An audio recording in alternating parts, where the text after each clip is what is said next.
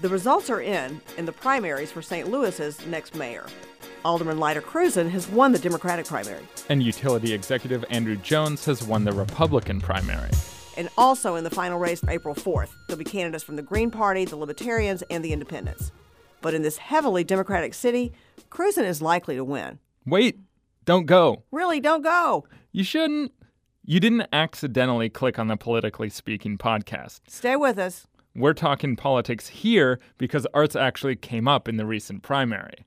Candidates, among them city aldermen and local power brokers, actually talked about arts as a campaign issue. Our lives are all richer because of the arts. I recognize the transformative power of the arts. Arts can really show people a larger world. We're a city with rich culture and a rich diversity and a rich art community, but we have to embrace that. And we have to package it. We do need a citywide plan with community input to make sure that we are developing areas that have been neglected for years, as well as include the arts in that. The arts and culture create an economic engine that is underutilized in St. Louis. Let's start helping our artists in our community. Let's rebuild St. Louis at this time. That was Democratic mayoral primary candidates. Get ready, this is a long list. Krewson, Alderman Antonio French, Aldermanic Board President Lewis Reed, St. Louis Treasurer Tashara Jones, a representative for Alderman Jeffrey Boyd, and independent candidate New Life Evangelistic Centers, the Reverend Larry Rice. Whew, you should take a drink of water after that. I will. So it seems artists have the buy-in from local leaders. But how can the arts community hold the candidates accountable as they move beyond the campaign in their political careers? And what do artists as constituents really want from their representatives?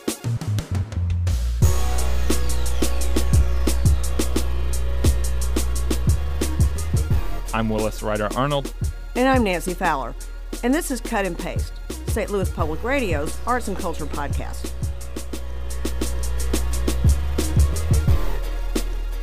You know, we talk a lot about the intersection of politics and art on this podcast, but usually it's about the political statements artists are making about racism, sexism, or other social justice issues. And we often end up talking about large concept activism as expressed through paintings or sculptures or dance or music. But it turns out artists also have very practical concerns. Yeah, they're trying to make a living after all, just like the rest of us. We often don't talk about artists as business owners and political constituents. But spoken word artist Paisha Anderson captures perfectly why local leaders should pay attention to these voters. We record time. We keep the flame, make use of that which has been deemed useless, mine treasure from prairie grasses, been light in atoms of umber and ochre. We make miracles from mayhem. An alchemical ritual where our value is central to the creativity we carry here deep in these bones that wakes us at night, eases our fights and moans, an insatiable beast that finds its release in the sculpting of dance through urban sprawl, bandstands and mural walls, textiles and little kids' smiles. We conjure history by virtue of our being present. So it is your responsibility to willingly see from the root of our practice and our ability, not just the novelty in our oddities, but the honesty in our artistry, to acknowledge we aren't just anomalies, that we do have a place in your policy because we do more than just beautify the sides of your buildings. Design flyers and bend wires. We also parent and teach children. The fact is, we don't just backspin, we uprock, we punch clocks and pay taxes. So unbroken be our circle. Placemakers, administrators, manual laborers, we are hard workers, no complex saviors. It is in our nature to naturally nurture and to further the merger of critical thought and self-expression, to both be the observers and do the work of dismantling systemic oppression, using art as our weapon and our method for peace, to shapeshift the language, be the change that we seek, ye wielders of imagination, ye painters of purpose, be builders of our reclamation, standing together in civic service, field hollerers and learned scholars, ink-stained fingers. We are the blue collars, we are the models, the molded cold clay. We be the sun that lights the city's way. Like that red brick dust, we are color made real. So it is up to us to make real what the people feel beyond the banners, beneath the canvas, They may scream, but we be the canyon. They may scream, but we be the canyon. They may scream, but we be the canyon. We be the canyon. Anderson read this poem before a candidate forum held by Citizen Artists St. Louis. It's an organized group that she's part of. She says the group held the gathering to find out if candidates valued the arts and the contributions of artists, and to show them that artists' concerns aren't that different from those of other constituents. I realized that a lot of the ways that I've tried to be civically engaged, there seemed to be something that felt a little empty. And I think it's because there is that piece of arts and culture that isn't part of the general conversation, the broader conversation. Sometimes, when you're talking about education, they'll talk about the arts. But when we're talking about transportation or gentrification or vacant houses, all of that is wrapped up in the work that I do in some kind of way, but it seems to be missing from the conversation. So this, I think, is a great opportunity to make sure that it is part of the conversation.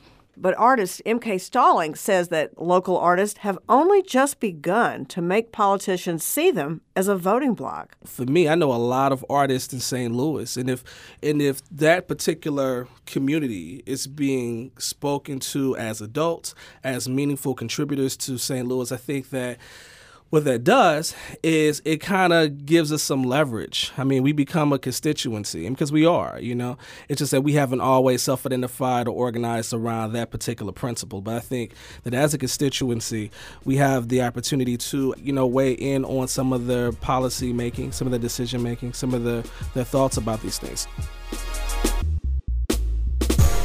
So at that forum, which I went to, the audience also challenged the candidates to think about arts in the form of policies, from how to ensure equitable access to arts education, to funding for the arts, and how to value artists as economic drivers, in the same way that Stallings says major developments get prioritized. I think the city of St. Louis does a great job of getting behind its sports franchises and things of that nature, but I don't really see the city of St. Louis doing much to support the arts. I mean, if you look at what's happening in St. Louis public schools, if you look at what's happening in terms of different programs that are just created and propped up by the city government, I don't really see much in terms of investment with our arts programs. In fact, what I see more so of is people who are good with development projects throughout the city, but not necessarily good with ensuring that those artists are also sustainable as those developments. And I think that's a role that the city government can play. And Dee Nichols, who's a local artist as well as an arts leader,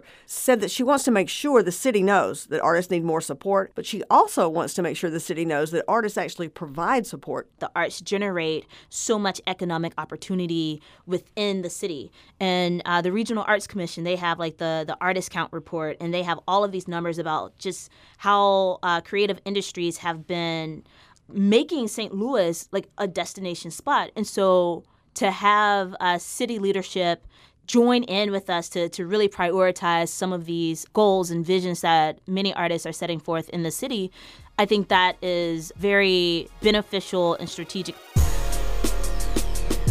But because there's this bigger picture here that artists pave the way for revitalization in different neighborhoods, Stallings says they need more funding. I'll tell a quick story. I've seen at least 2 arts groups, arts entities in Old North St. Louis that had, I guess, some benefit for the area, but in particular, they were housed in these storefronts. And the moment that the developer needed to move on from them and not necessarily paying any kind of rent or whatever the case may be, they couldn't sustain themselves, right?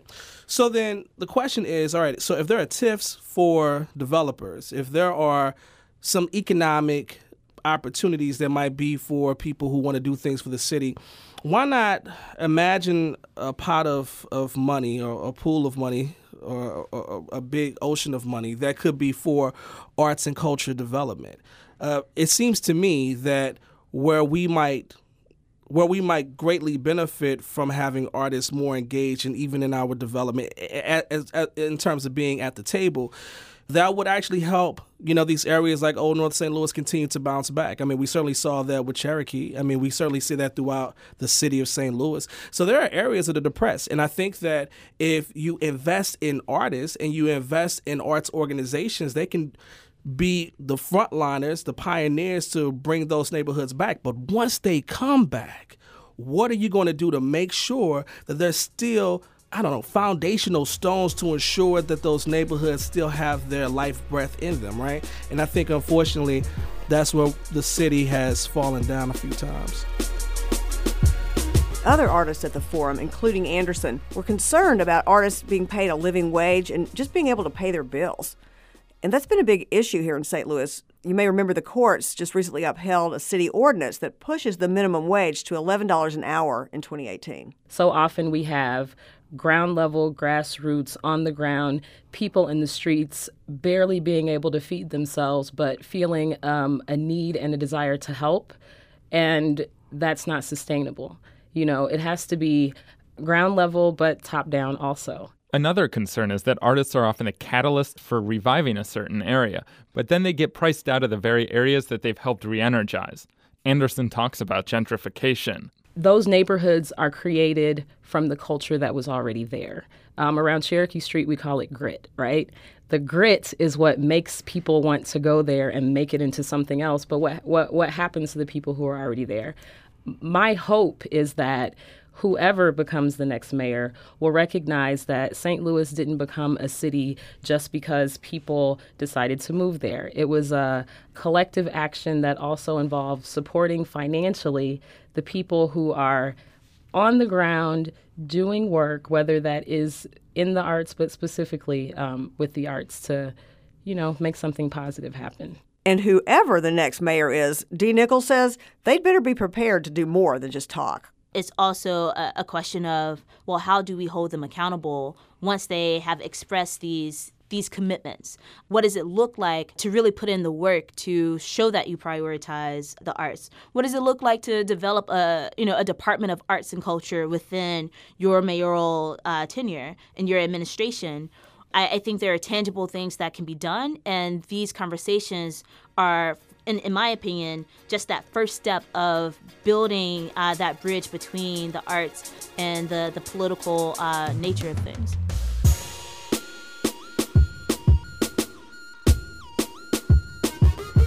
Those were some of St. Louis's leading artistic voices. They were talking about the very practical concerns and expectations that they have for the next St. Louis mayor. And we'll know for sure who that is after April 4th. This is Cut and Paste. Big props to our producer, Stephanie Lecce, for particularly this episode. She really came in and did a lot of work. It was fantastic. And in addition, this is produced by Willis Ryder Arnold and Nancy Fowler, with help from our editor, David Caceres. The music was provided by local producer Trifecta. You can find Cut and Paste at stlpublicradio.org or wherever you get your podcasts.